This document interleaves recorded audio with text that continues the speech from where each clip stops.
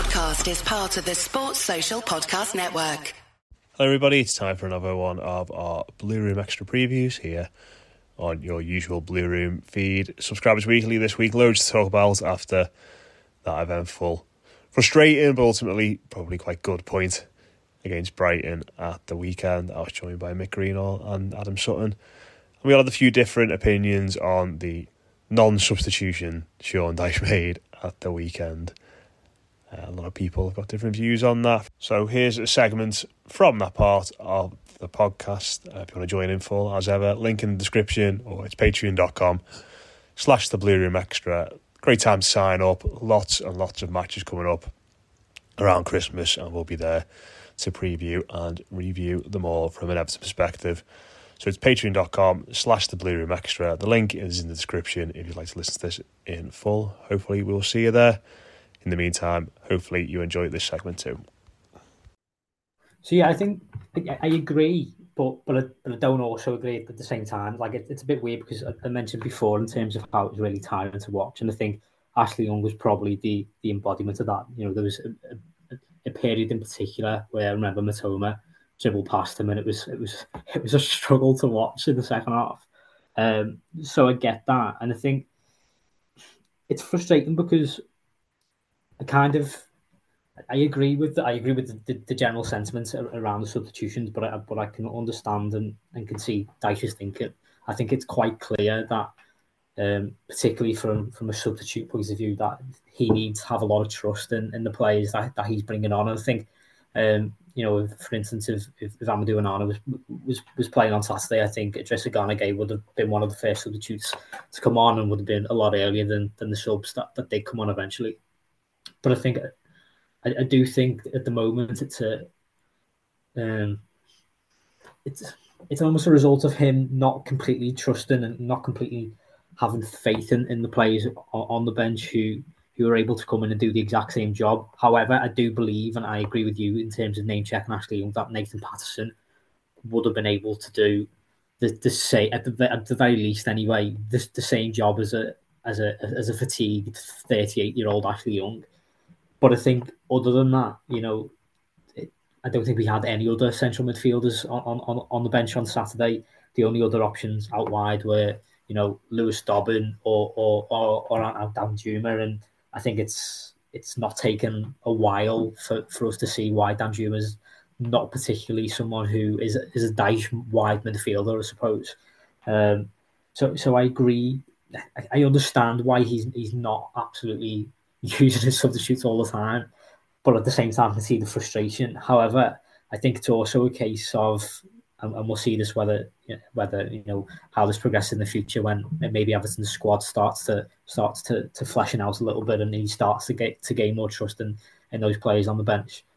But I think he's quite clearly got and you mentioned it earlier that I did name check this, I suppose, when Dyche first came in, and it's quite renowned that his use of substitutes quite peculiar in the modern day, especially when you've got 5 available to you. But I think he has a very specific approach to managing games, and we're holding on to a narrow margin, I suppose, because I think in the early games of the season when we weren't leading and we were chasing, he was quite, I'm thinking off the top of my head here, but I'm confident in saying that he was a lot more open to using the substitutes when chasing the game. But I think when holding on to marginal, wins or even draws in difficult fixtures, I think he's less proactive or less resistant or more resistant, to want to change things up. And I can understand that because I think we kind of actually saw evidence of it in the Aston Villa Cup game when he did change it halfway through the second half, and it was almost like that the game tipped on its head then when we looked in complete control. And I think there's also got to be, context of if there's anything that, to me anyway, that this manager has shown that he can do since his arrival, is that his ability to see through results has been really, really strong. I put something on Twitter that we're yet to lose in 14 games when we scored first under Sean Dyche. So I think there's for me anyway, there's credit in the bank where just having that little bit of trust in the manager, and in terms of, if we are leading or there is a marginal scoreline at the time, to have a little bit more patience. But that's a little bit easier said than done when you're at the ground and you are seeing a 38-year-old Ashley Young tired, or even the likes of Jack Harrison and Decore, who thought tired late on as well. But I think the mixture of the actual options on the bench and I suppose the historic performance in those type of games where Dyche hasn't used subs and we've been able to see the result, I'm probably not keen to criticise straight away. Probably doesn't make it easier to watch though.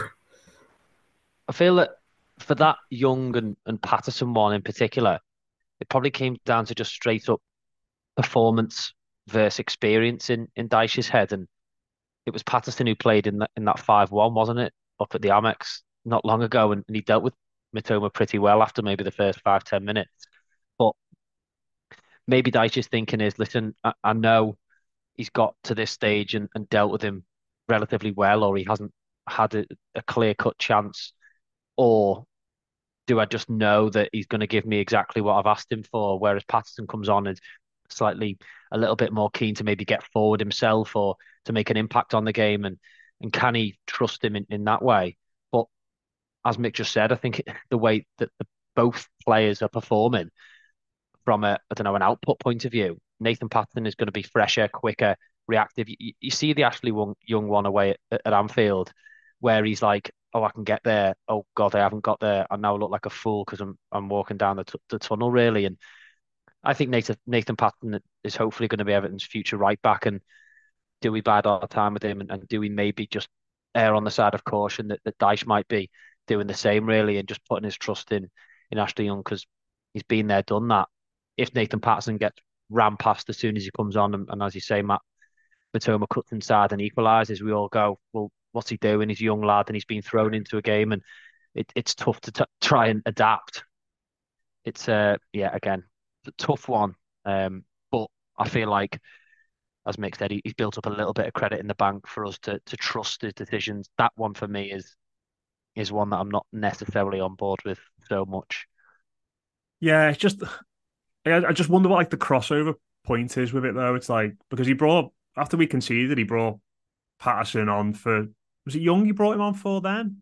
Did Young come off then? He did, didn't he? And then bizarre. I mean, I'm not going to get too much into this, but he brought Calvert-Lewin off before we had a corner, which was mad as well.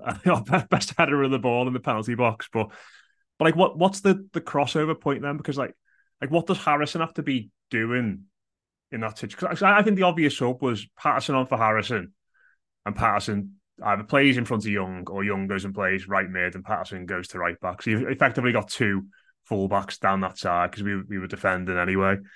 But like Adam, you played left back, didn't you, when you were playing? And like what? So like how disruptive would that be? Say if you're like playing against a winger who's getting at you late on and your legs are tiring, and the left winger in front of you is offering very little. Like, would it be that disruptive to bring them off and have somebody different in front, or not? Or would you rather just like see it out as long as you're sort of in control? It's one of those where how many times have you seen it through by just blagging it almost, really, and like, right, we're just going to stick with this and try and get by. And again, it doesn't sound like something that's going to be very, I don't know, sustainable in terms of, right, well, when it gets to 80 minutes and the 30-year-old left back's legs have gone, we're just going to see if he can actually last another 10 minutes. But then the flip side, I've been in games where they've brought on, I don't know, 18, 19-year-old left back, and then they've given a penalty away 2 minutes later, and they're absolutely distraught. And again, the professional footballers, if they can't deal with not knowing what is going to happen in the next 5 or 10 minutes, then they probably shouldn't be playing at the highest level, really. But from my point of view, you've got to take the lesser of two evils, haven't you, really? And you've got fresh legs, you've got someone who's probably fresh-minded, someone who has actually been watching the game for the past 85, 90 minutes. So you should have a relative idea of what the winger has been doing or has done.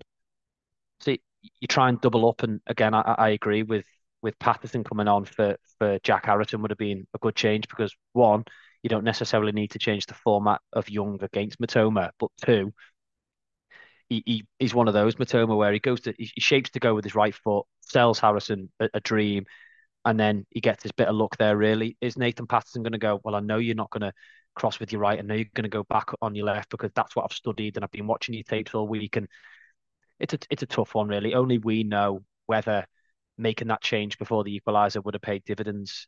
But it's one of those where I think you've got to try and be proactive especially when, how many times has Sean Dyche been in that position where he knows that if it is coming, then he has an option to try and stop it. But maybe he believes that the best way of stopping it was to just continue what we were doing. Sports Social Podcast Network.